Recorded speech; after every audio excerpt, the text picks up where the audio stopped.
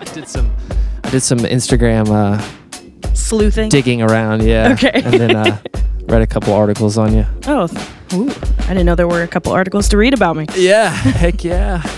All right. Okay, hello miners, and welcome to the 14th episode of Mining in the Foothills, where I'm on the search for dialectic gold with doers from around the Midwest. I'm Wes from Walleyopus, and my guest today is Hannah Evelyn, lead singer, songwriter, and guitarist of one of Southern Indiana's top indie rock bands, the Hannah Evelyn Trio. Let's see. Hannah's first album, Exposed Floors, hit streaming platforms in October of 2019, followed by two different 5-song EPs released in October 2020 and October 2021. Something with October and your releases. Over the past 3 to 4 years, Hannah and her bandmates, consisting of drummer Benji Coling and bassist Jared Majors Manley, which is those are great names for band members. Yes. Have played shows across the tri-state, including Parks Fest and venues like the Civic Theater, Boca Lounge, and Stage 2, where I'm about to have a show next month. Hannah is a native originally of Newburgh. Yeah. Sweet. And currently lives in Evansville. Yeah, that is all correct. You did your proper research. The last part was kind of a guess, but where she helps the great musicians of Southern Indiana find their perfect guitars as a team member of More Guitars.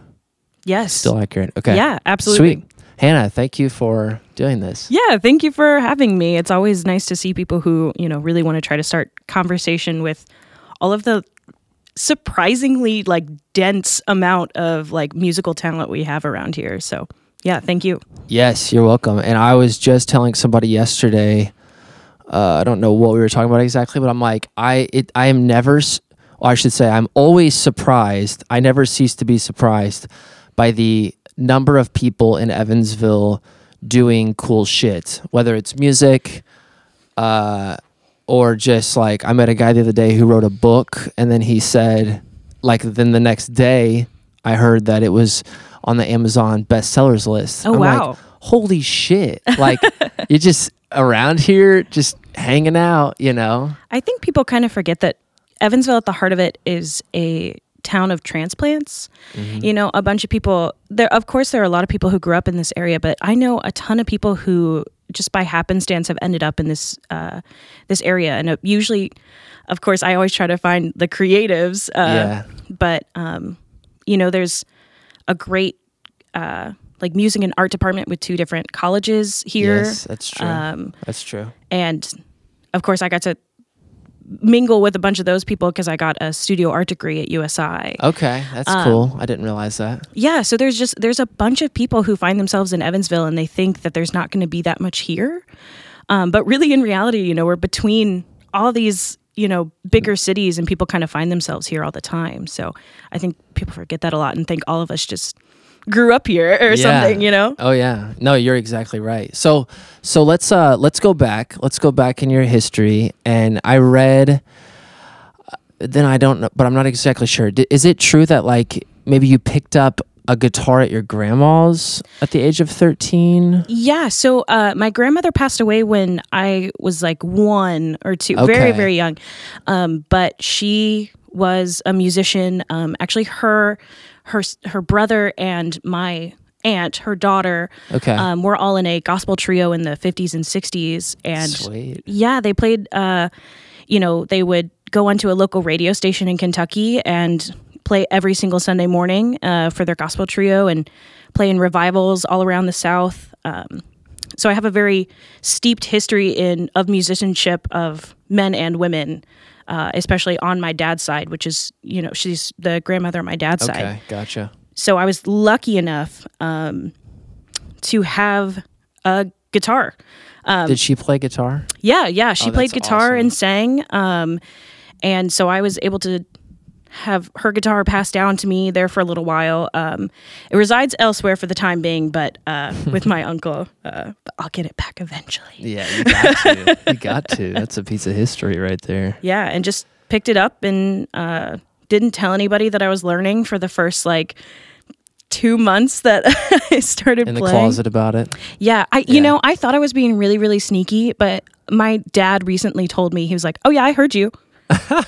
Just let you go though. Didn't say anything. Yeah, he let me kind of, explore and figure stuff out on my own. But I thought I was being so slick and not telling anybody and keeping my little secret and my notes full of poetry and all this stuff.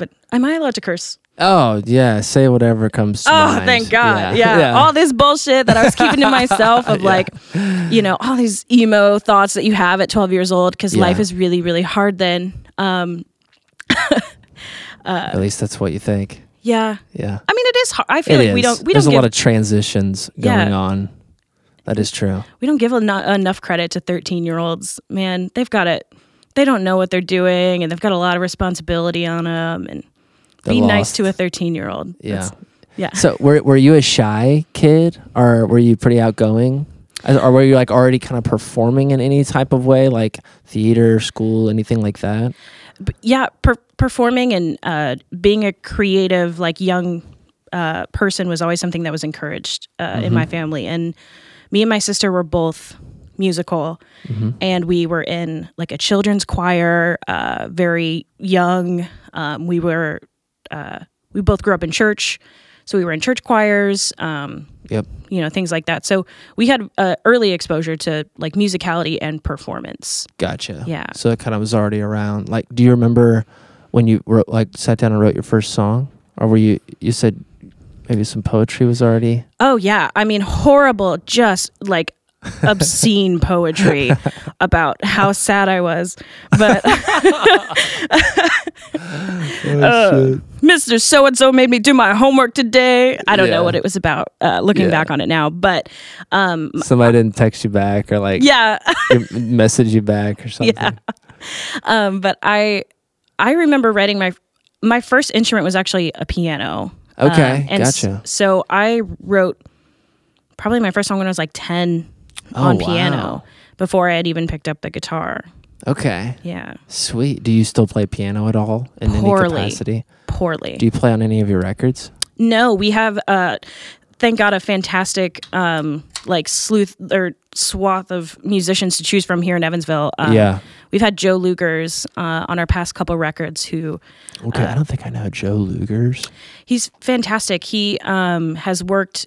I don't know if you were in the area when D'Altos was still around. Yeah, him and his wife were instrumental in a lot of the stuff that was happening at D'Altos at the time. Okay. And he's a teacher here, a music teacher here locally, as well as... he's extremely talented, and we have him play, thank God, on the records, because he's just one take it, everything's perfect, and he's like, oh, well, did that sound okay? And we're like, Joe, it's great.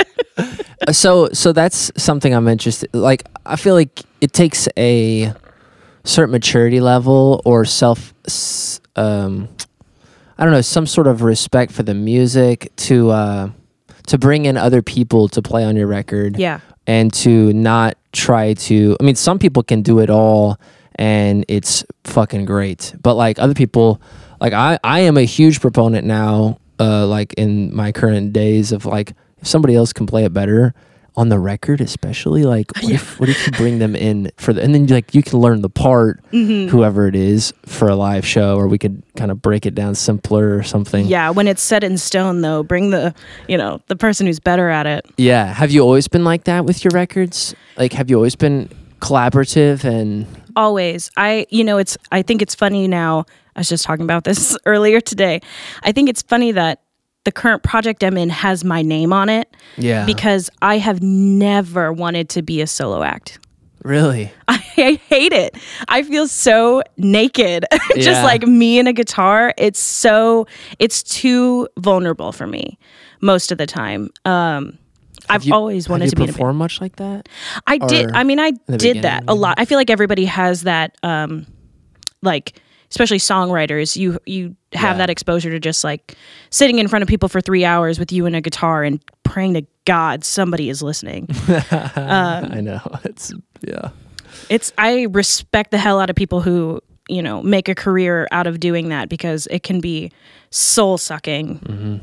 But I always wanted it to be collaborative. The idea of bringing in people who not only change your stuff, but make it better. Yeah. And be able to bring in the right people who you trust to tell you when you're wrong. To tell you nice and sweetly and lovingly that right in your ear, hey, Hannah, you really fucked up right there. Like, yeah, let's do that again. Yeah, or exactly. Figure something out. So, well, that takes me to how did you meet Benji and Jared, and at what point did they make their way into your trio now? Kind of a weird story, actually. I had gone down to Austin, Texas solo, the thing that I hate, yeah, to play some South by Southwest showcases during that time period. When was this, you think? 2019 is when I went down solo. Yes. Before your record came out? Or? It was right after. Okay, gotcha. And actually at the time I've been in bands since I was 16, 17 years old. And I think I had just turned 21 in 2019. So I wasn't sure if I wanted to keep making music because I had gone down there by myself and, that soul-sucking solo stuff. So I decided next year I wanted to take a band down with me, but I didn't have a band. So I had asked Jared, he had come into the store and we had previously known each other in passing, but I knew him as a guitar player. Okay. And I said, hey, if you know anybody who's willing to play bass and come down with me to Texas for a week, let me know. And he's like, me. Perfect. He's like, I would love that. Yeah. And then Benji was referred to me by a mutual friend who was also a drummer who couldn't make it. Okay, gotcha. And we practiced, and we were basically the only people we saw for 3 months there for a while, just getting ready to go down to South by Southwest. And COVID. Oh, shit. Yeah. Yeah. So we spent all this time. We had written new music, and COVID hit. So obviously that put a damper on things, but it meant that we holed up, and they became my family at that point because we only got together. That was the only thing we could do besides go home. Yeah. But we were in our own separate COVID bubble. Yeah. And we wrote cicada songs, and that's what we did. That's awesome. Yeah. So, yeah, I feel like that, I was saying this before in a different episode, but I feel like a lot of people have their COVID record, and a lot of artists have been, I guess, releasing that which was made when they were hunkered down over all that time. So that you had that exact experience as well. Yeah. And you were in Vail with pretty much a solidified trio. We didn't, it was supposed to be kind of a temporary thing. I didn't know if these would be the people that I would continue to take into a full band. But after that experience of being together and writing together and figuring out how well we gelled, that was it, and I feel like, artists are going to continue to make COVID, I hate to say inspired, but COVID necessitated. Yeah, I was going to say, the impact of COVID COVID has had is going to keep influencing everybody's art, or a lot of people's art. For sure. Especially, us creatives, and we just desire connection. And for a very not insignificant amount of time, we were denied it. Yeah. So for artists to really process that, I think that takes a while, and figuring out what connection and communication really means to each other. Yeah. Because we can all sit and make music, in our bedrooms and keep it to ourselves. Why do we want to go and share it with other people? What's the desire? And so I think when you're denied it and you don't have the choice to share it, you finally have to realize why you want to do it. So like in your case, when you were hunkered down during COVID writing these songs, did you think that you would then be able to go out and perform them, or were you like, well, no matter what, whatever. I'm like, we're gonna make a record and like release it on Spotify. Or were you concerned that maybe live shows? Because I know a lot of artists. Yeah. Were like, well, this might be the end of that. Yeah, I there was that huge conversation about, is this the end of live music for the foreseeable future? Yeah. And I think everybody was shitting their pants. Oh my gosh. All the venue owners and a lot of sadly, venues went under. Went under. Yeah. Which sucks. Yeah, I just heard the news about like Exit In. Me and too. That's so sad. Yeah. I'm worried. Well, which leads to a whole nother conversation of like large conglomerates buying up smaller venues, because I know that as somebody who books shows, it's hard to get gigs at venues owned by Live Nation. Yeah. For me at least, because I don't fucking know anybody at Live Nation. Exactly. Yet. So like, if I send an email to info@Live Nation, nobody looks at it. Yeah. And it's like I'm sure it's easy for the people who work with bands who work with Live Nation to get gigs at Live Nation-esque events, but venues. But I saw somebody said like there's a possibility that Live Nation might buy Exit In, which would keep it alive, which is great. But it's like it's also like, I don't know how that benefits much. I think, we've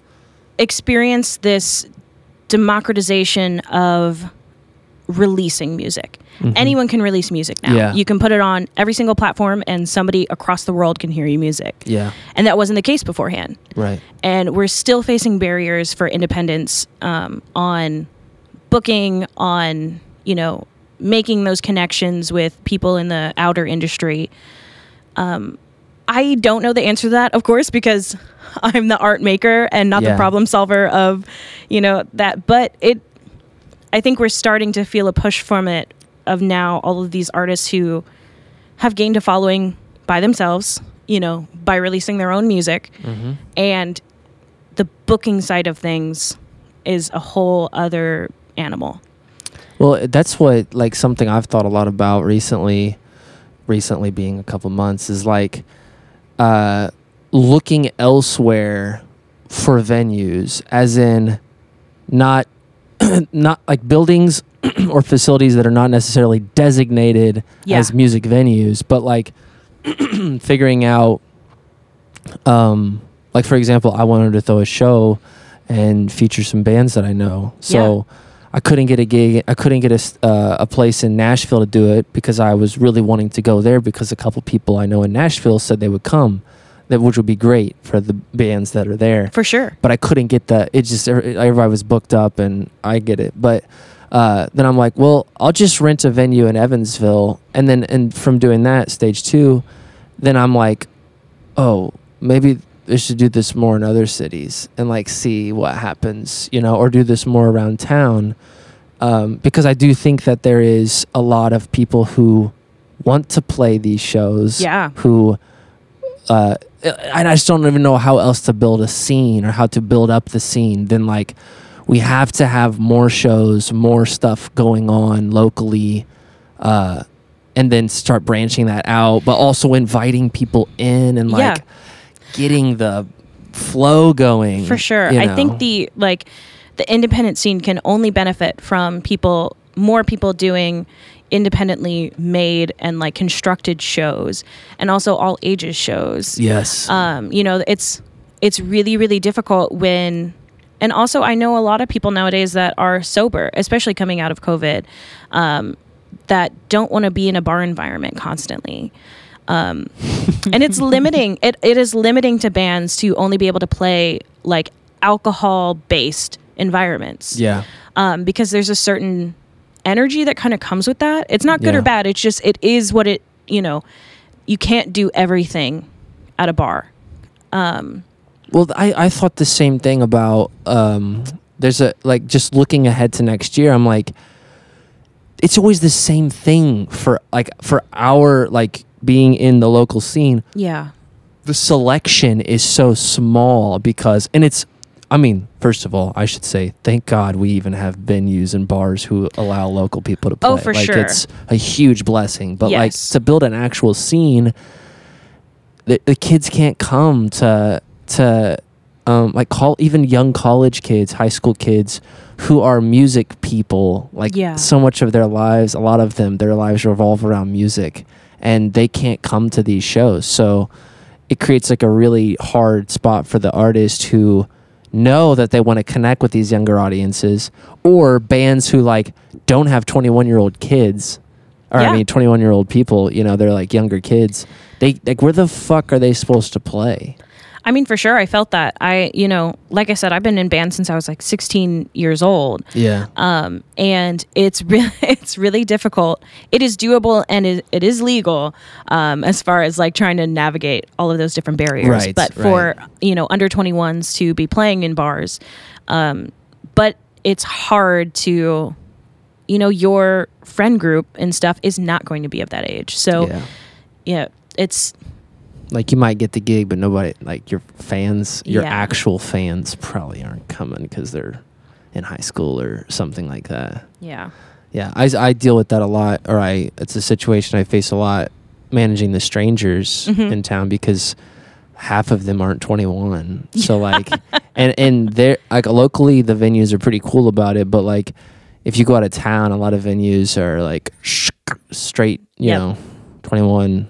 No exceptions. Yeah, it's crippling to a lot of like young people who have those desires to play out and understand what it is to be a working musician. Yeah. Because I had that unique opportunity of playing young, when I started bringing other people into my projects that they didn't grow up being in bands and playing out live and working. Yeah. They would also have unreasonable expectations. Yeah. Which is really, really hard to manage. Like what comes to mind when you think about that? Like, did they expect certain gigs and stuff, or? Oh yeah, I had that there was big packed houses every, you know. Yeah, either just like audience attendance or like venue location of like where we'll be playing, and you know, you do have to put in a lot of groundwork, and it's take what you can get. Not easy, but it's a lot easier to understand when you got to grow up with it and understand what that means. Yeah, and I feel like too, if you know what that means, then you can also, and if you've been around it for a minute, you can reflect back to your bandmates like, this is a marathon, not a sprint. Like, we're playing the long game. Every show, we're just getting better. It's just constantly building towards the next thing, and people are going to notice, and then all it takes is like somebody in your corner to recognize what you're up to, and then fight for you, you know. So let's go to somebody who's in your corner, who I know, and he's a great guy, Steve Tyner. Oh yeah. So how did you get hooked up with Steve initially? Do you remember? Yeah. So when I made Exposed Floors, it was kind of an album out of necessity, of having all of these songs that I knew I wanted to record, but I didn't have any money, and and I didn't have a band. So I made these tracks. Everything was, you know, all the instrumentation was me. Okay. And then they sounded like dog shit because they weren't properly mixed or mastered. Yeah. So I had Steve's name recommended to me, and I told him what I was needing, and he was like, there is so much here. He was the person who was like, there's something here. It's raw and I can, you know, fix it up. He's like, but Hannah, these are great. Oh, that's awesome. And he did them for me. Didn't even like, I don't think I even paid him, which of course now every single chance I get to be like, please, what's your rates? Like I want to make sure that this is, you know, as totally above board as possible, but I don't even think he made me pay him at the time. And that's awesome. He just made them sound as best as they could be for what they were. Yeah. And ever since then, like every single thing that we've recorded has gone through him, because he knows how like us as a band works. He understands the vision for like the overall sound. And he's just a wonderful like friend, you know, even outside of anything musical we would ever do together. You know, Steve and Andrea, his wife, are just beautiful people who are a pleasure to be around. That's awesome. Yeah. That's awesome. Yeah, I think when I first got back into town, I was gonna like start my company. Like I was gonna start Wally Opus, and I remember calling like the small business bureau. I don't even know, development center. Small business development center is what it is.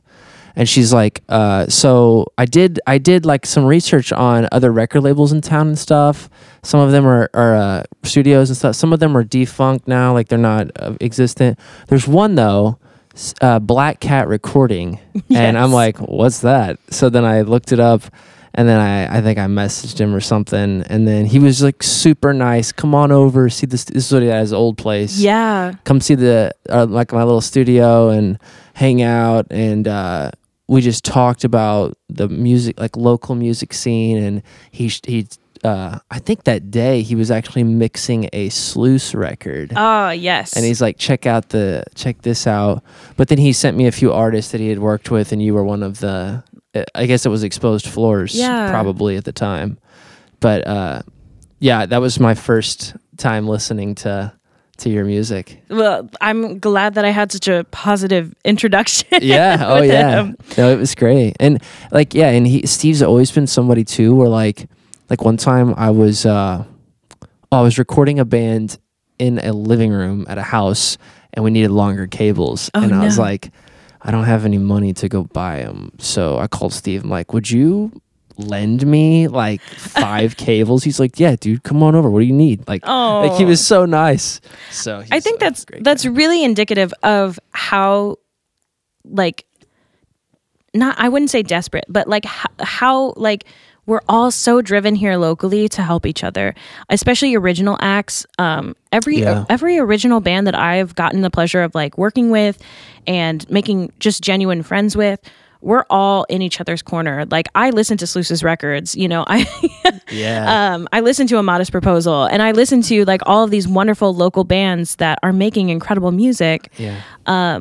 And they listen to my stuff too. So it's a real beauty to see the like desire for community that we have here, especially because that has changed.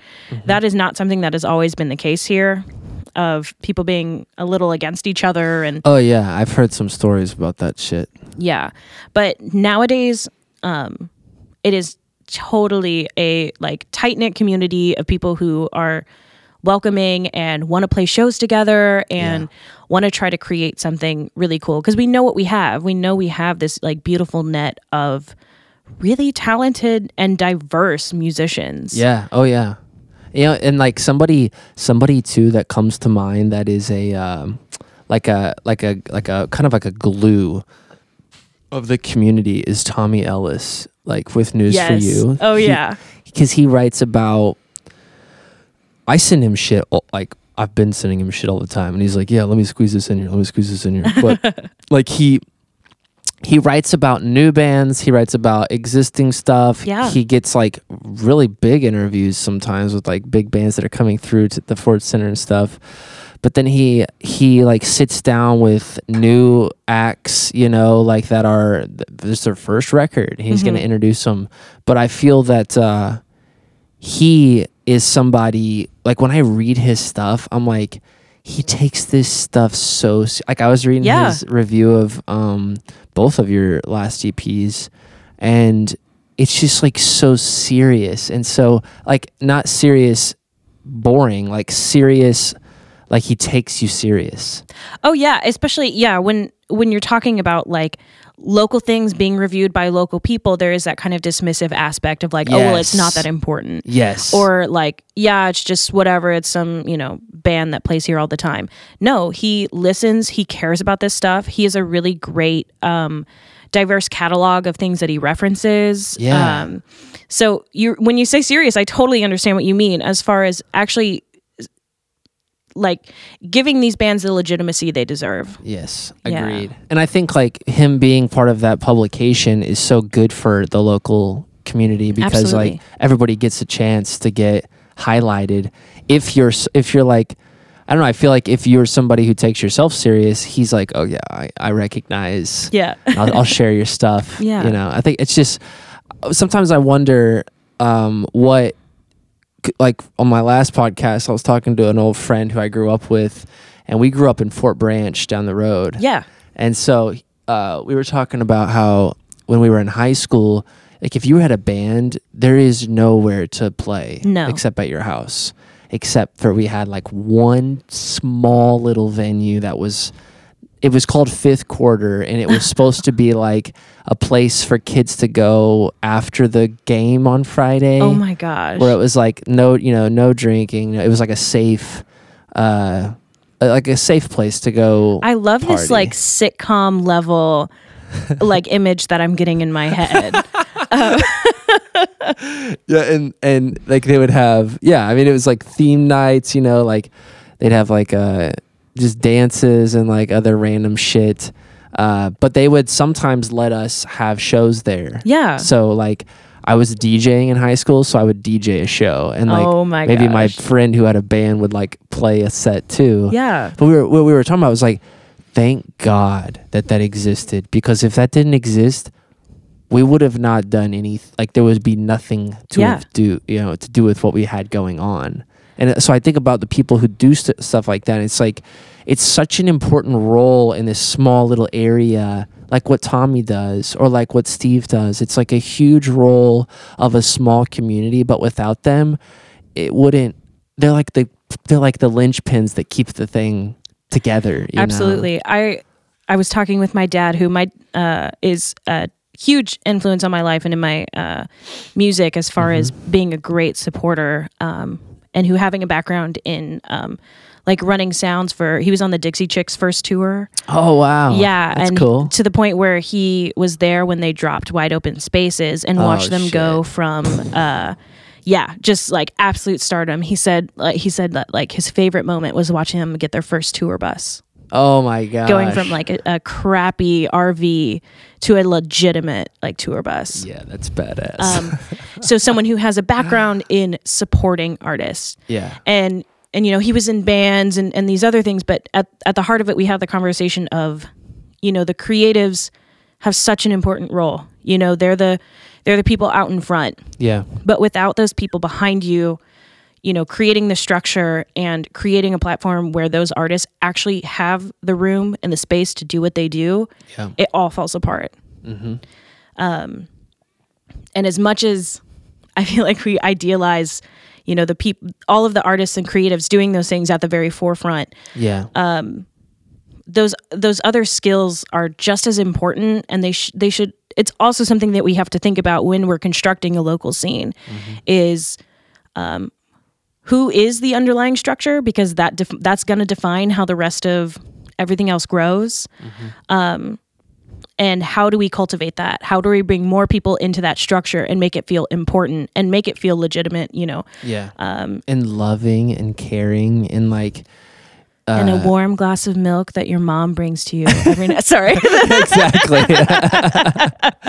But, you are totally right, though. Making it feel like a welcoming environment. Yeah. Yes. And I was an artist when I was younger, so I know how it feels to not get paid for shit, or to like I was just talking to somebody about this recently, and I think this is, and I don't know really why some people do it. I mean, I think I know why, but I think it's greedy. But like the one thing, I remember getting an offer for a show one time when I lived in Miami, and they said, you have to sell like 50 or 60 tickets to come to the show. I'm like, I don't even know 60 people in Miami. Exactly. And it was like, if you don't sell this many tickets, you have to pay like $250 or like $300. I'm like, my gosh, what the fuck is this? Like, I have to pay you to play the show. I don't know. Like so it's just like not doing that type of stuff. I feel like everybody like has that horror story, because I have the same exact story of like walking up to a band at the end of the night who were I guess they were from Chicago or something. I would name drop them if I even remembered their name, but I don't. And we were playing in Bloomington, and the same thing. I went up and I asked, I was like, hey, so, what's the money situation for tonight? Just want to make sure everything's clear and above board. And they were like, well, you didn't sell enough tickets, so like, you're not getting paid. And I was like, you're kidding me, right? Because the only people that were in that building were people that I had brought in. Yeah. But apparently it wasn't enough. And I was like, wow, you guys really took home all of this and didn't bring in a single person yourself, did you? Yeah. So never again. Yeah. But you're right. Like having people who go against that structure to begin with is really important. But once you get fooled once or screwed over once, like it doesn't happen again. Like you can smell, or you can mile away. Yeah. No, you can smell it, and it's stanky and it's gross, and it smells like executives in an office somewhere who decided this is how it should go. Yeah, it smells. Well, and so like one time I remember playing a show in Fort Branch when I was like, I think I was I think I was like visiting home, and I played like around Christmas time or something. Mm-hmm. But it was like this older guy who I looked up to because he had his own songs and he was a singer-songwriter. He had done some stuff in Nashville, which when you don't know anything, you're like, oh, God, dude, you went to Nashville. Yeah, which could have literally meant that he just went there. Yeah. Like, doesn't mean that he did I bust on Broadway. I know more.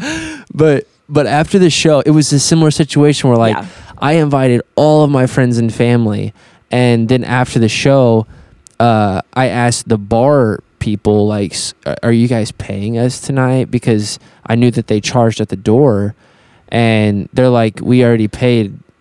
I almost said his name, but I'm not going to, but we already paid him, and he gives you your cut, and he was gone. And I tried to get a hold of him, nothing. And then like last year, during the fall festival, sorry, that's the AC unit. We're trying to build a closet to like shut that thing up, but we're just not there yet. But I saw him at the fall festival last year, and I forgot. And I saw him, and I'm like, oh hey, like it was like he was right in front of me. I'm like, hey.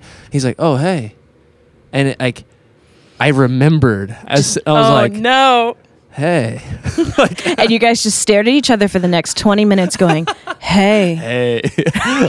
But it was like so awkward.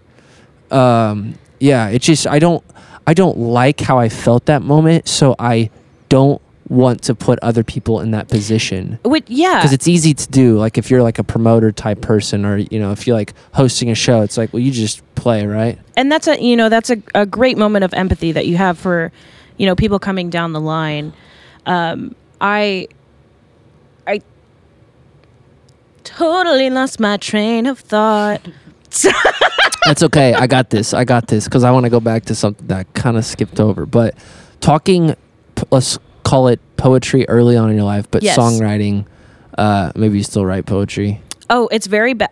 I shouldn't say it's very bad. I had a solo exhibition of artwork that was accompanied by a poem on each one. So I've grown a little bit more confident in my poetry / songwriting, lyric, writing. Yeah, so I enjoy your lyric writing. Like, thank you. Like I saw the like the Instagram post where it was kind of like on a notepad or a piece of paper. handwritten lyrics. Yeah. Was that specific? Were those specific things like something you just did after the fact, or was that the actual songwriting?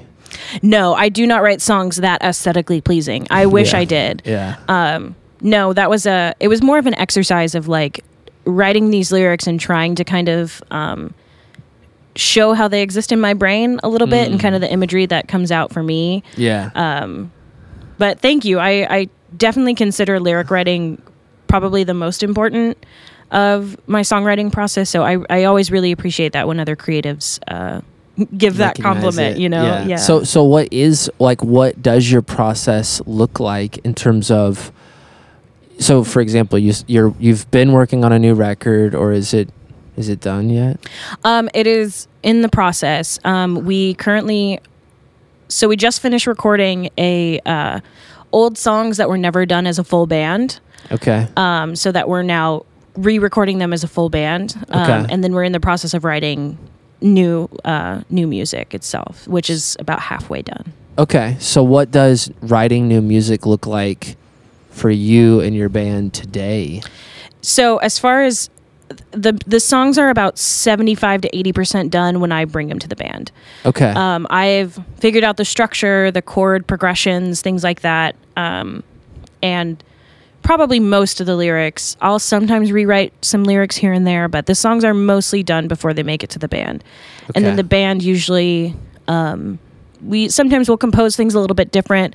We'll add some instrumental things here and there that I just don't think of or I don't hear with just me and a guitar. And yeah, the boys have such a different like musical background to me, so it's always a real joy to hear their insight and figure out what they're going to bring to the songs that I've, done by myself for this whole period of time, and then till it gets to them. Yeah. So what does like conception look like for you for lyrics and songwriting? Like, is you're like, okay, I'm gonna write I'm gonna make a record. You set out and you write songs, or is it like just you're always writing, or like? Yeah, it's kind of a constant process for me. I have just an absolute obscene amount of notes in my phone as far as like little bits of lyrics here and there, or just words that I'm kind of fascinated by together. Yeah. I also, because I'm a visual artist, the like writing and musical process really go hand in hand a lot. I'll be thinking about visual things and how to describe them the way that I want them described. Or I see something visual and I want to get the essence of that, of why it strikes me so deeply. So yeah, it's kind of inspiration from all forms, but it's a constant process for me. So you think in like I just learned this recently, people think in images or words. You're an image. Yeah, I think I'm both. I think that's people always would ask me, they're like, okay, but for real, if you could only pick art or music, which one would you pick? And I'd be like, no, they're the same they're like thing. One and the same for you. Yeah, they coexist for sure. I guess if I had to choose, it would be in images, but the words themselves are like linked to yeah, because communication is so important to me, and it was always emphasized from an early age of like saying exactly what you mean and describing things as, true to what you feel as possible. Is that your parents telling you that, or is that like a little yourself telling you that, or both? My parents definitely were a like emphasis on education, and my mom would read to us every single night until we were old enough to read books by ourselves, and then we would read by ourselves every single night. And I'm still like a fairly avid reader today, so trying to really appreciate how deeply we can connect with each other through words. I think it's always been an important thing in my life. Do you think that reading? So people have told me, because we have a son, he's a year and a half old, and before we had him, people told us to read to him at night to develop his language quicker, and like, well, not only that, but it's a nice way to spend some time together before bed and to wind down and stuff. But do you feel like that really helped you? Absolutely. Understand language and words. And yeah. I am not a parent, but I'm about to give you unsolicited parent advice. No, I'm just kidding. Go ahead. I'll take whatever I can get.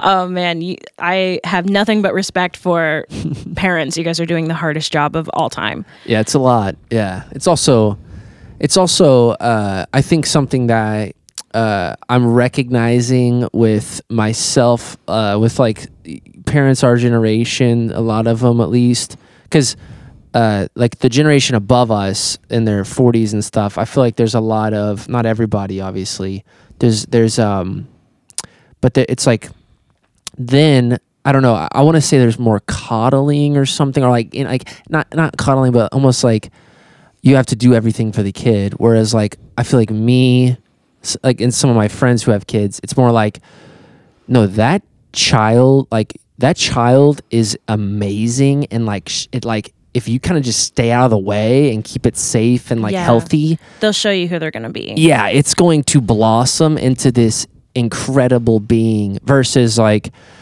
can't do that. I don't know. I don't really know what I'm trying to say, but like, yeah. It's a hard job, but it's also not that difficult, if that makes sense. I understand what you're talking about. Yeah, I think, well, of course I don't understand because I don't have any children. Yeah. But you kind of get the as gist. far as like being able to, like from an early age, try to facilitate creativity and individuality is something that's, you know, my parents gave both me and my sister the freedom to respect us and treat us like adults very quickly. Not in they put too much pressure on us, but treat us like we were human and we had our own thoughts and we had our own goals and expectations. And being able to honor that, I think really aided in a lot of like my creative thinking today. Yeah. Of not being too scared to shy away from what feels inherently like myself. Because I think sometimes we're like, we're a little scared to be seen with our pants down, honestly. Yeah. And music and art and creative endeavors are literally getting up in front of people, standing, reading your diary with your pants down. That is what it is. And yes, metaphorically speaking, I totally understand. You don't do that? Well, I not always. Okay. Yeah. But it's vulnerable. Yeah, it's such a hard place to be. It definitely is. But what's funny is I went on a retreat this past weekend and I wrote a letter to my son. Oh, and what a lovely exercise. Yeah, of course he can't read it and he doesn't get it, but one day hopefully he does. And what I wrote was like, I wrote everything that I want for him in his life. Yeah. Not like super specific, like I want you to be a good basketball player. A doctor, like, lawyer, dentist? Yeah, like I don't want you to be anything that whatever. But like at the end I wrote, but like most importantly, whatever you do in your life, I just want you to do like what's inherently true to you. Like do your thing. Like that's it. Like go on your journey. Don't go on somebody else's journey. Don't go on my journey just because I was your dad, or like do what you did. Like yes, like follow in other people's footsteps, like model what other people did to learn from them, but like do your thing. And like I think that's what, you know, like what you're saying reminds me of that too. It's like encourage your kid to really be themselves and be authentic, like to who they are, and just carve their own path, you know? Yeah. Be brave, like do this thing, you know? I think that's also something that we don't give enough leeway to adults to do either, especially in regards to trying new things. One of the beauties of being able to work at a guitar shop is seeing people at every single age and every single place in life that's awesome. Pick up a guitar. Yeah, that's awesome. Because you have no idea where it's going to take you. You're gonna suck. You're gonna sound awful, and you're not gonna be able to play any song at first. You know, like your fingers are not gonna work. Yeah, but like give people the freedom to be bad at something. Yeah, I feel like we often have this pressure to, especially with hobbies in general, to commodify them, you know, make it into a like profitable hobby of some sort. Yeah. That's kind of just the state of like most people's checkbook nowadays. Yeah. But like the ability to be bad at something and be okay with being bad at something, and also be okay that the fact that the only thing you get out of it is that you have fun and that you enjoy yourself. Right. That is something that is like, it takes like humbleness to be like, okay, oh my God, I'm going to sit down and play the guitar really bad for the next 2 hours just because I want to like get a little bit better, and just hopefully, because it's fun. Yeah. And then at the end you like strum a chord, or you play like a small chord progression. You're like, ooh. And the that joy actually and kinda, yes. Yeah. But two, I feel like in like really deep down, most people, when you meet somebody who's like at 48 and they're like, I just bought a guitar and I'm going to learn how to play. It's like, if you're open to, unless you're like a judgmental asshole, then you're like, what the fuck are you playing? You know, but if you're open to it, it's like, that's cool. Like, what made you, did you always want to play? You know, like if you're curious, it's like, oh, that's pretty freaking cool. Like, I am so like, I strive to still like at every single age in life, be able to try new things and, you know, just be okay. Like I said, being bad at something. I think we had somebody who started their first guitar lesson at like 75 or something. Oh my it was their gosh. first ever guitar lesson, and he was just like, I'm retired, I don't have anything else to do. I was like, okay, buddy. Yeah, like, that's badass. Yes. That's awesome. I mean, I hope I have that level of like, just like curiosity and just interest to just try new things, not to be an old boring. You will. You'll be so old and boring. Yeah, I hope not. God. But so let's see. Let's go back to something. So I feel like in the articles I read about you, and then from my own interpretation of your music, or like taking in of your music, your voice is a standout aspect of your work. Thank you. That is a real. So how have you developed your voice? Or did you take lessons, or were you? Yeah. So, like I said, I had a lot of more, not necessarily strict, but a little bit more guided, kind of training, as a young child in, like I said, church choirs.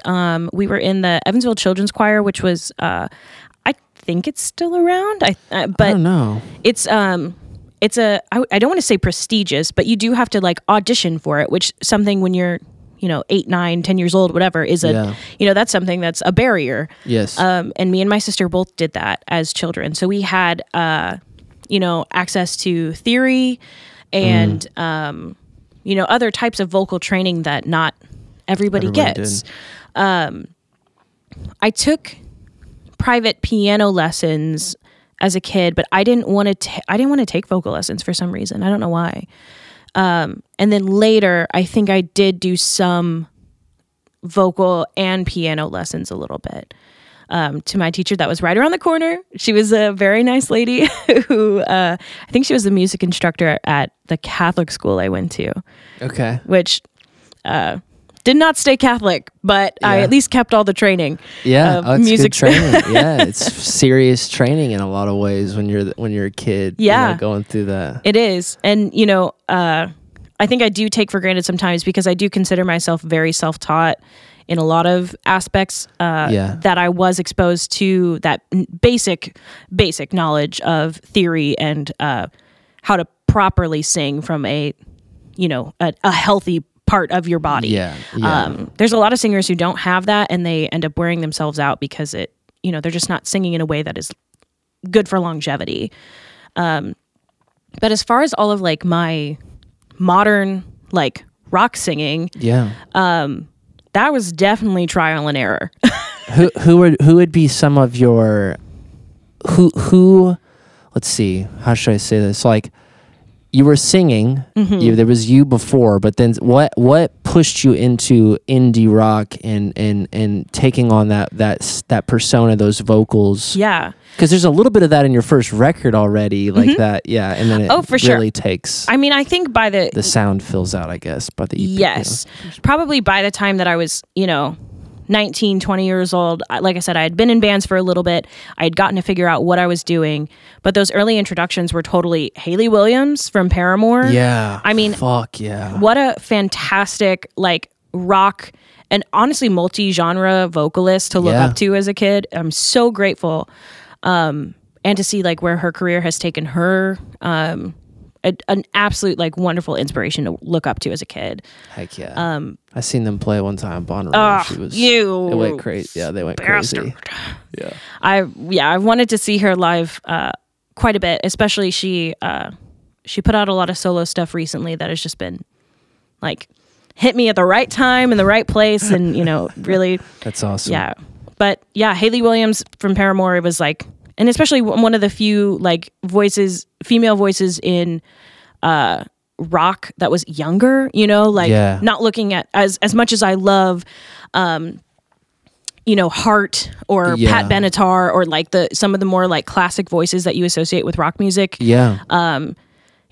Having her was always a really great person to look up to. Much more relatable sort of than like Joan Jett or something. It's like because to me, if I was 15, 16 years old, it's cool to look at the person who was, doing the thing, but somebody that's really not that far in age from me was really like special. But then again, I also my dad exposed me and my sister to a lot of stuff. So Sheryl Crow, Nancy Griffin. I love Sheryl Crow. Yeah, all of these fantastic like rock artists. Like, I mean, they're considered, that kind of like singer-songwriter, almost country at times. But like, if you listen to their vocals, they're pure. They're not like, they're altos. They're not sopranos. When a lot of pop music and a lot of rock music is dominated by soprano vocalists. Yeah. To be an alto vocal and hear those strong, deep voices at that time.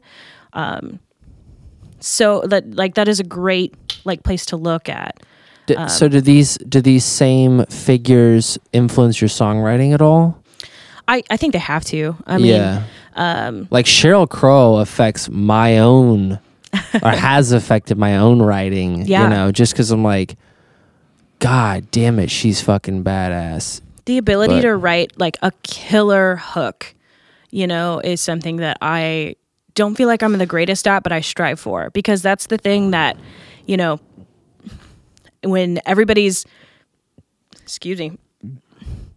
when a whole venue is able to like sing a chorus together and there's that sense of community and like nothing feels better.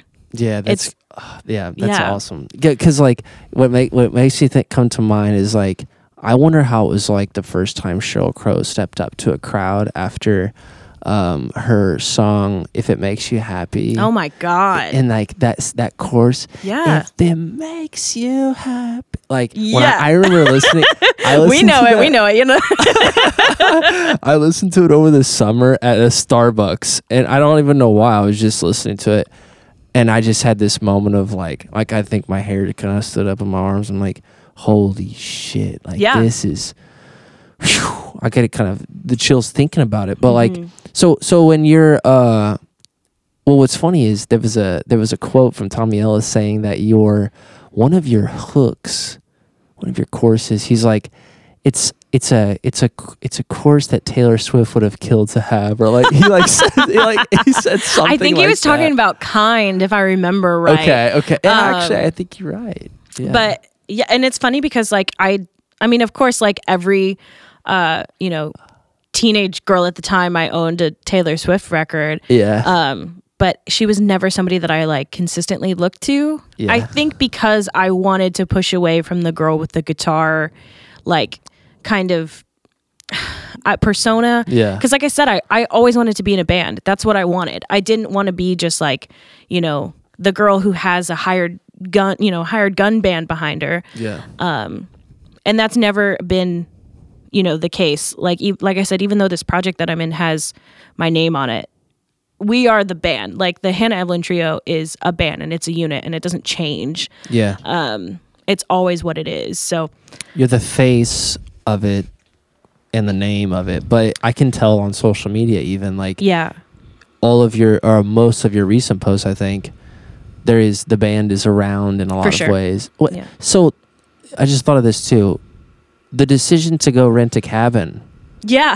That is like I've talked to at least 3 bands about that in the past, about just the idea of doing that, because like, the Chili Peppers recorded their record. Where was it at? It was like in a house out in California. Yeah. Yeah, I think we're all very busy people.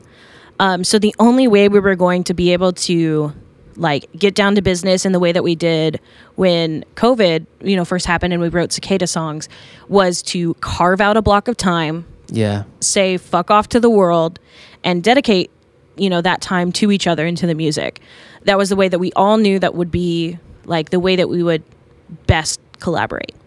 And get it down the way with it. Yeah. Get it developed. So we rented a cabin out in Red River Gorge, Kentucky, which is beautiful, by the way. Where's that at?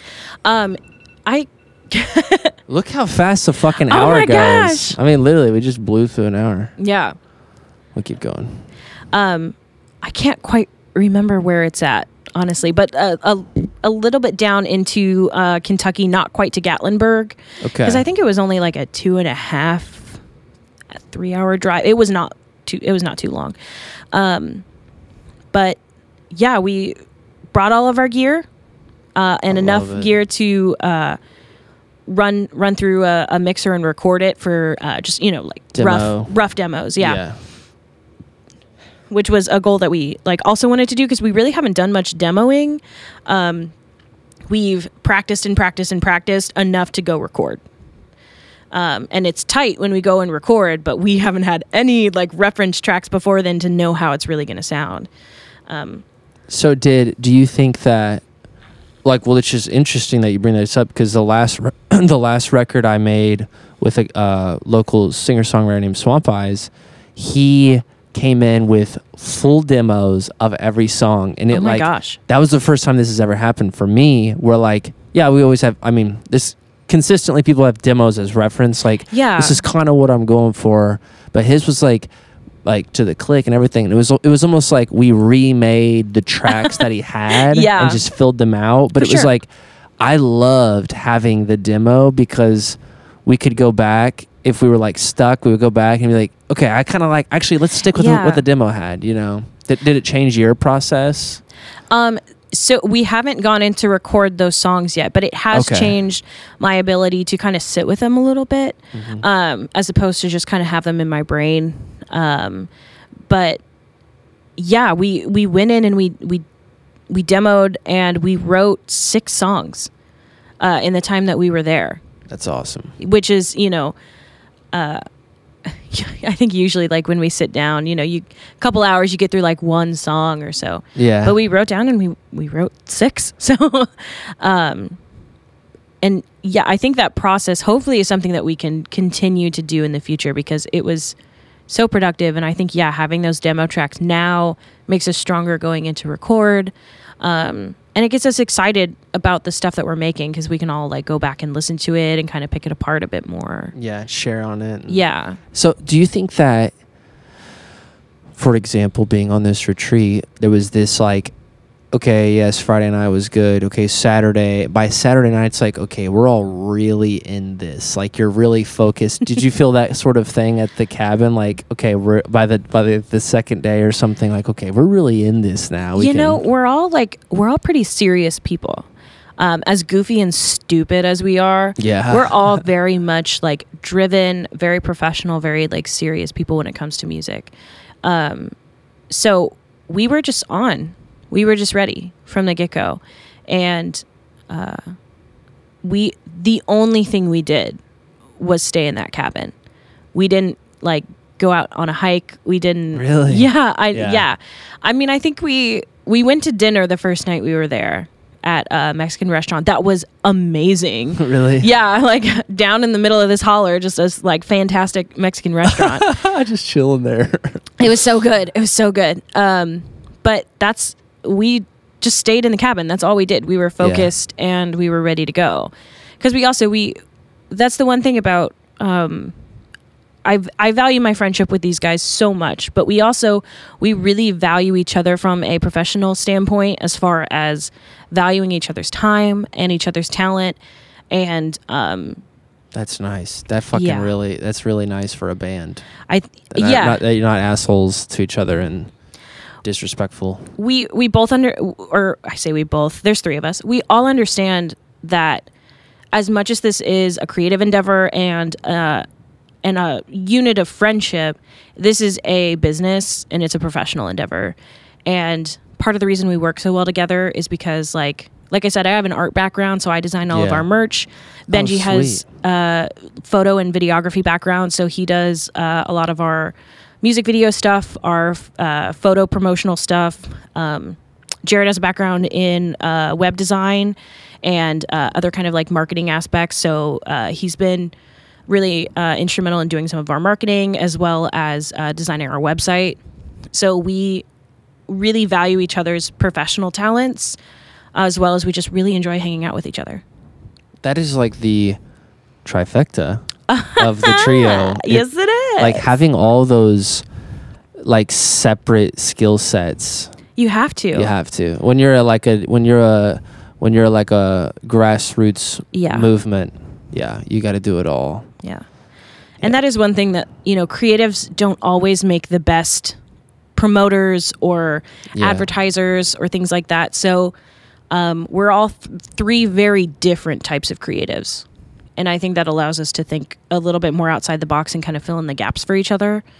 But it's a lot to ask of artists and bands nowadays to be everything all at once. Yeah, you literally have to be so I was just talking to somebody about booking bigger shows, and she's like, well, I mean, if you don't have some of the bigger festivals, if you don't have 100,000 plays minimum on your music on Spotify, they're not even gonna pay attention to No, you. they don't care. Yeah, which I get now, being on this side for a while. On the other side, it's like they have to sell a fuck ton of tickets. It's a business. This is an entertainment industry. Yeah, and they need numbers to back up what you got. I mean, it's like it sucks because that does mean that it's not solely based on the quality of the work or the musicians. It's like, well, this person has a fuck ton of views on, and 1 million Instagram followers. They're getting the slot.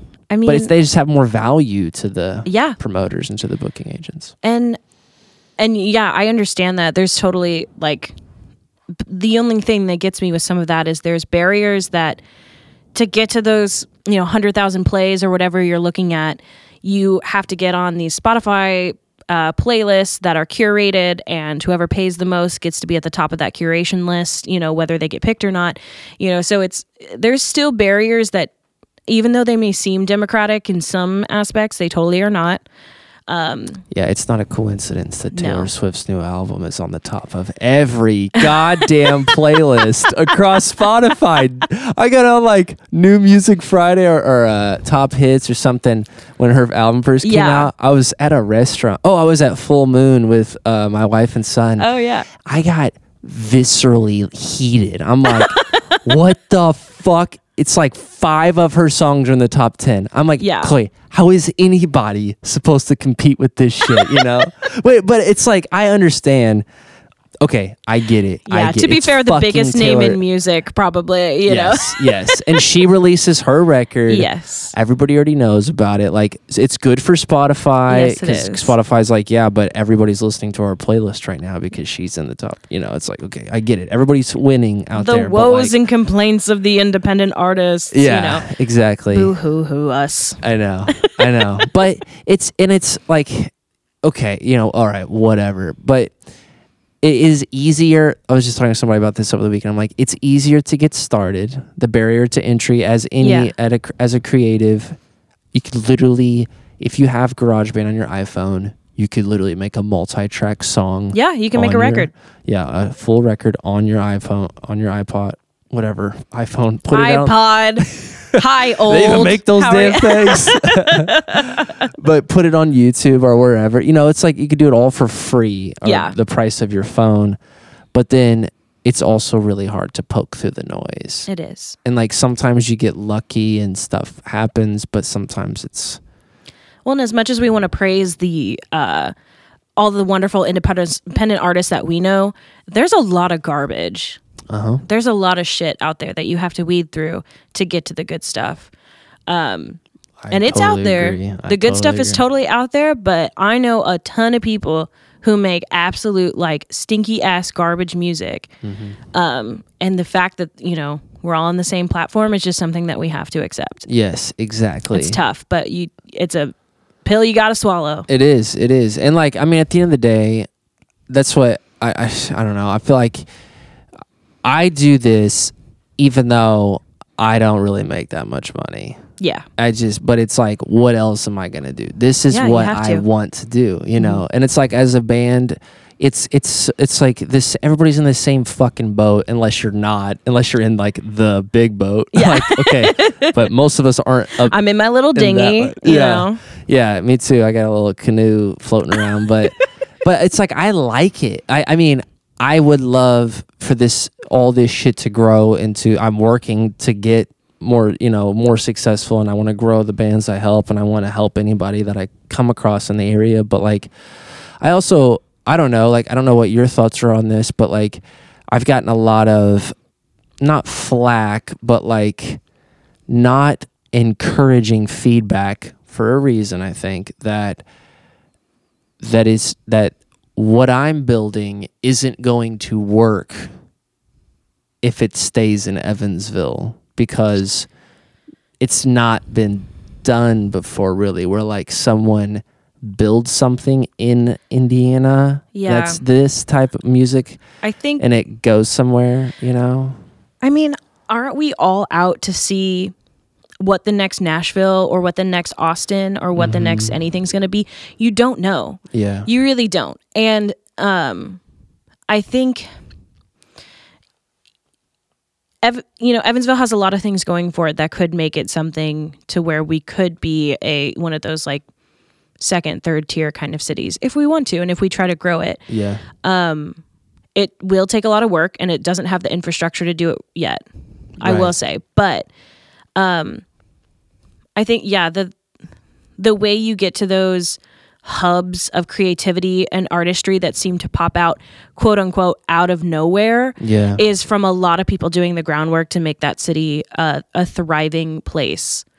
Over years. Yeah, it isn't something that happens overnight, as much as we want to, whenever the biopic comes out of Wally Opus Records, you'll want to have a scene where it seems like everything happened overnight, right? But that's not the way it is. It's the quotes or the sayings like overnight success, 10 years in the making. For real. Yeah. I recently found out that one of my favorite artists, Wolf Alice, they are a band that's super popular out of the UK, and they've been in the industry for I think decades now. But I only discovered them, I think 5 years ago. So for me, I was like, oh man, this band is amazing, and they came out of nowhere. No, they didn't. They've been making music for a really long time, and I was just oblivious to it because I wasn't on my radar. Yeah. Sorry, I keep burping. That's all right. I get it. But yeah, I mean, I think kind of going back to the boat analogy, as cheesy as this sounds, when all of us are in our different boats and they're small and they got holes in them, at the end of the day, we really love to just be on the water. Yeah. And that's what we want to do. Yeah, that's a good point. We just want to keep doing it regardless of the situation. So I think if Evansville or whatever small city it is the place where you find the most creative unity and artistic collaboration, then it's the place for it. That's the place that you should be developing and making what you need to make. I talk about this all the time of when I'm chatting with my parents, of course, of what's the next move and what's the, because of course, I'm in my 20s and I want to, make sure I'm doing everything to get 30, flirty, and thriving, or whatever the fuck you got to do by 30, or else you die, or something. Because of course that's what happens is you turn 30 and you keel over. Yeah. That's right. But when I'm having these conversations, I talk a lot about how much I value the band and how value of an asset Jared and Benji are to me and to the unit that we create together. Yeah. And that's not something I want to lose. So I think, it's any city, you can make it work. You really can. If the people who are creating and, making this net and this structure underneath are willing to do it. Yeah. And there's that desire. That desire is out there. You see this push lately, and you see these great bands who are willing to do it with each other, not just single solo acts who are willing to do it with whoever behind them. Yeah. It's very much, the bands I know are very tight-knit units around here. Mm-hmm. So, yeah, I think the whole Evansville isn't the place to do it is just something by somebody who you ask them their next piece of advice and it's to move to New York. Yeah. Yeah. Really, I mean, what's funny is the next person who I was talking to's piece of advice was to move to Nashville. Yeah. Yeah, which, of course, but that's the thing. I didn't go to Nashville in the first place because everybody's in Nashville. Well, and we reflect the art and experiences of our location and where we grew up. And, the art that we make here, it connects to people who are from this region and who understand when you reference these cultural things that might not be referenced elsewhere. Of course, anybody can listen to your music and connect with it. That's not what I'm saying. But, I think there is something of value for respecting the people who are around you to say, I am making this for you and to connect with you because you're the people I interact with every single day. I think we need to have a respect for the people who we are around all the time and want to have conversations with, even if they're hard conversations, even if it's political or whatever of your disagreement, whatever it may be, respect your neighbors enough to want to talk to them and try to figure things out and make art to develop your area. Yeah, like that's something I was talking with a friend. He is a high level painter, and he lives in Evansville. But like, he's like, I can't. But he works with people outside of the country now. But like, he was saying, I've tried. He's been in Evansville for 3 years. He's like, I've tried to reach out. I've tried to get involved with like people, but like, it's just like, I just don't know if it's like for me, like the community. And I was like, and I told him, and we talked about this a couple of times, but I'm like, I think it's just like when you're here, people don't recognize. It's just like, you're like, what? You're from here? Like, I'm from here, so that doesn't make you special, or like it doesn't, like, why should we take you serious or something like that? But I just think it takes a couple people to help build up some sort of community of like of what we're talking about, of what's already sort of, I feel like it is happening at some level. Like there's people, it like takes that diverse, like, okay, there's people on like the business side of things who are like willing to put up money to rent venues and do stuff and put promotion behind it. But then there's the artists who are like going to take it really serious and try to promote it themselves. And then like, it's just like this community of people that begin forming. And I mean, like, I fucking like Evansville a lot. Like, I love living here. It's great. I mean, my mom's in Poseyville, so she's not that far. Chloe's family's all over the west side. So like, and it's not that expensive. You kind of know people here. I like living here. We just got to pull it all together. Yeah. Well, and just because you want to stay in a certain area doesn't mean you can't branch out, doesn't mean you can't go play shows in other cities, etc. But there's nothing wrong with having a home base that isn't a gigantic hub, that is still a nurturing and welcoming environment. That is totally something. Those things are not mutually exclusive. You don't have to choose. Yeah, I think so too. I mean, especially today, we have the internet, and that was like a huge reason I felt like I could come home and still do this. Was like, we have the internet.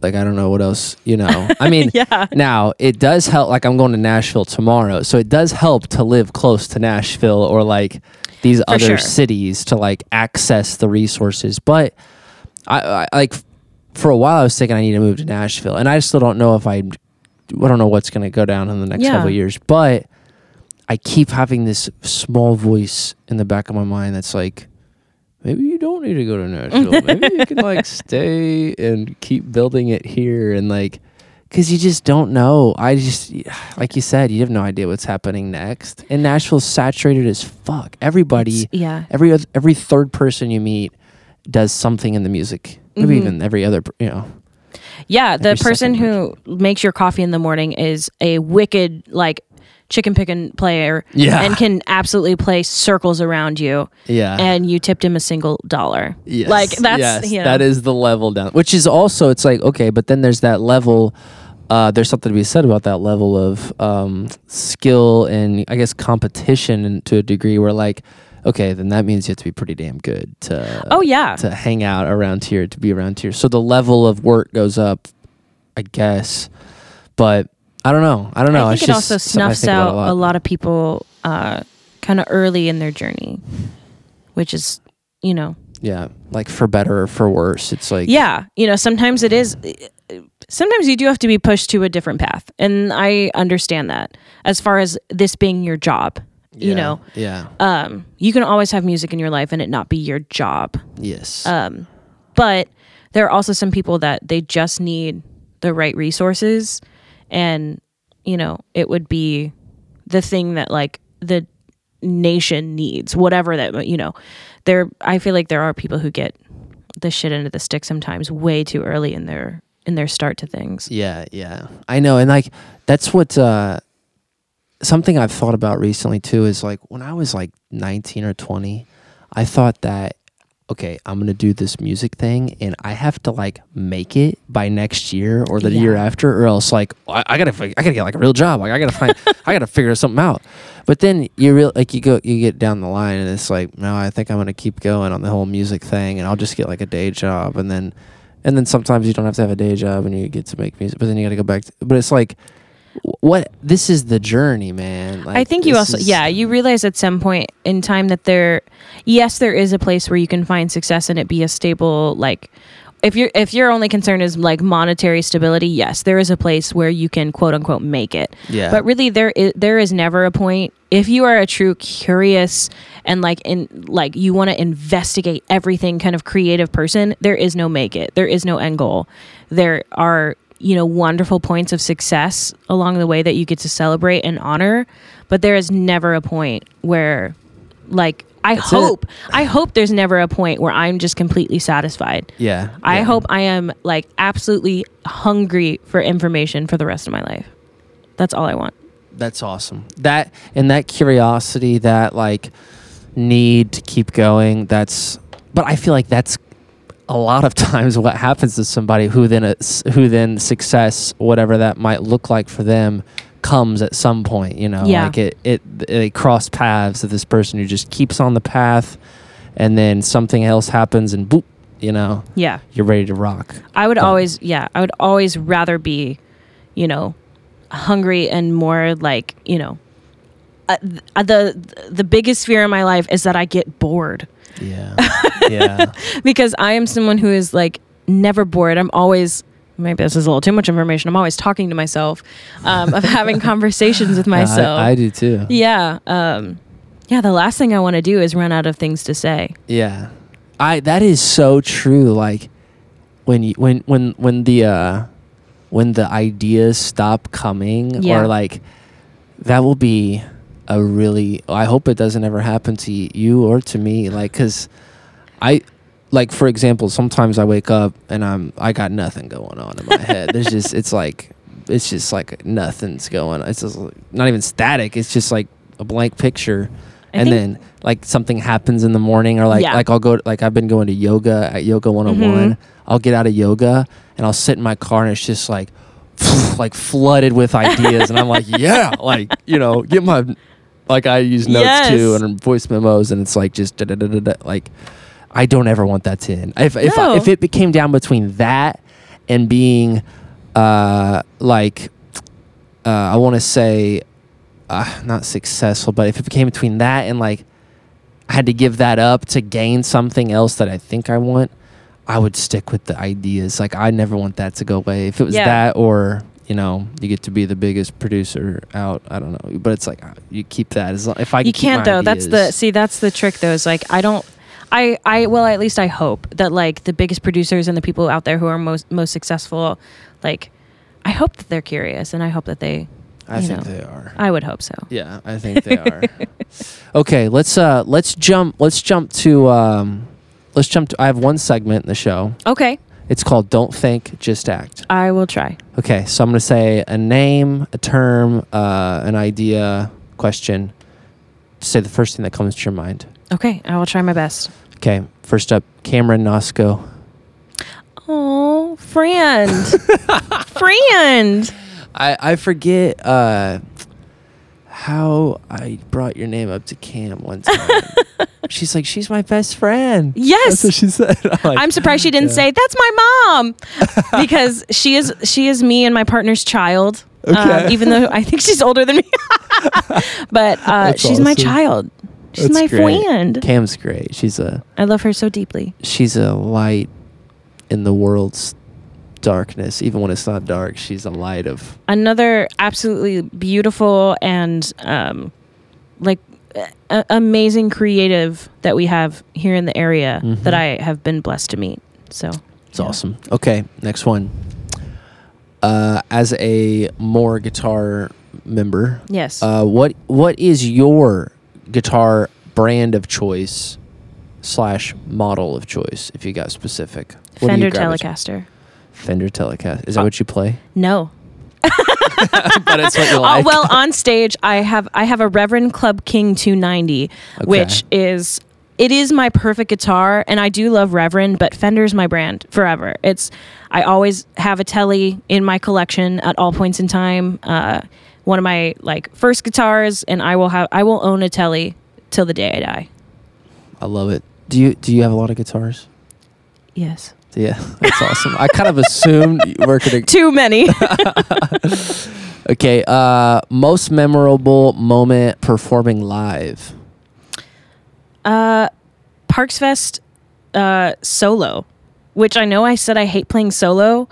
I saw that photo on your Instagram back in the couple years ago. But to have a lawn full of people listening to you intently to what you have to say, what a beautiful moment. And to be involved in such a great organization as Parks Fest, wonderful. It's great awesome. all around. It's awesome. Love it. Favorite album favorite album all time? Oh my God. If you had one. Oh. That's hard. Or artist. Wolf Alice, Visions of a Life. I need to listen to that. You should. Here, we'll text about it later. Yeah. Okay, a song you recently fell in love with. Rilo Kiley's The Good That Won't Come Out. Ooh, I like the title. Send me that one too. Yeah. I'm just going to make you do your homework. Yeah, good. Dream gig. What's your dream gig? Oh, God. Let's call it performing live. Opening up for Hayley Williams on her solo tour that's never going to happen because it was supposed to happen over COVID, and then all of the shows got canceled. Opening up for her at Headliners in Louisville. Oh, really? Because I love that place. I'm going there on, let's see, not this Saturday, whatever's after Thanksgiving. We're going to go to a little show there. I've never been there. Oh, it's lovely. It's such a great place to see a show. It's awesome. Maybe not my I don't know. It's just my favorite, so it feels like it would just feel like home. I love it. Do you think if she went on tour, she would play there? I don't know. It's a semi-large venue. Okay. I saw Group Love there, so. Okay. Yeah, that's pretty sweet. Okay, I like that answer. Opening up for Hayley Williams solo tour. Current, well, we kind of already talked about this, but what is one word that comes to mind? Current state of the Evansville music scene. Seedling. Yeah. Yeah. That's a good word. Okay. Someone in music that you look up to.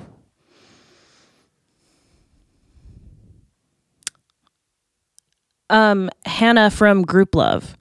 She is a prolific and very talented artist who also happens to be in probably one of the biggest indie rock bands of all time. Currently still making music. I want to say I maybe saw Group Love one time. You know, when you go to a festival, sometimes you stumble across a big band, but you're like, I don't even know. I can't remember if that was them or not. But yeah. I want to say maybe. But that's cool. What's her name again? Her first name is Hannah. I forget her last name, but to look up to somebody who has such a wonderful balance of both art and music and family and, community, creativity. She just seems like of course she probably has her own problems, but she seems like she has it all together in a really wonderful work-life balance. Love it. Love it. Hannah Evelyn Trio, 5 years from now, what's it look like? My answer was about to be so cringy. I was about to go, Mr. Worldwide. No. Still together, still the same unit. Hopefully Jared still has a mullet. But still close friends who love each other and love working with each other. That's all I want for us. Awesome. So you don't care what happens as long as that is at the center. Yeah. Those are my family. Those are my brothers that I never asked for. Love it. You didn't ask for them, but you got them. Unfortunately. Okay. You get the chance to hang out for one evening doing whatever you like to do with one person, dead or alive. Who would it be? My partner, Justine. I love her so much. I would spend every night with her. Awesome. Doing whatever. Love it. See, the next part was why, but I think I understand. Yeah, love. It's love. All right. So I want to say, from not personally knowing you, but knowing of you for several years and seeing you around, I feel like you're truly a staple of the Evansville music scene. I think you have a very important role. I was thinking about this earlier, that I haven't worked with very many female artists in Evansville. Yeah, there's not a lot of us. Yeah, there's not. We're so there, I feel like, but yeah, a couple have come across my radar. We just haven't done anything yet in the studio, but I feel like you hold an important role and you do it very well. Thank you. Yeah, I want to commend you on that. And then where do people, if people want to follow you, what's the best? Instagram or? Yeah, Instagram's great, Facebook's great. And we're on Spotify, iTunes, all the places, but I think all of our social medias are Hannah Evelyn Music. Okay. Yeah. Gotcha. Hannah Evelyn Music. And do you have anything coming up that people need to look out for? The record or shows or anything? What's happening? We play a show at Your Brother's Bookstore in December. Okay. I can actually find the exact date. Yeah. Who's that show with? Corduroy Orbison. Oh, cool. Yeah. We love the Corda Boys. Yep. Zach and the boys. Yes. We're December 11th at Your Brother's Bookstore. Okay. Like a month from now. Yeah, it's like a month from now. It's on a Sunday. So it's supposed to be kind of a, again, looking at non-traditional environments and venues. Yeah. They've been having a lot of shows there. Yeah, I've never even been there.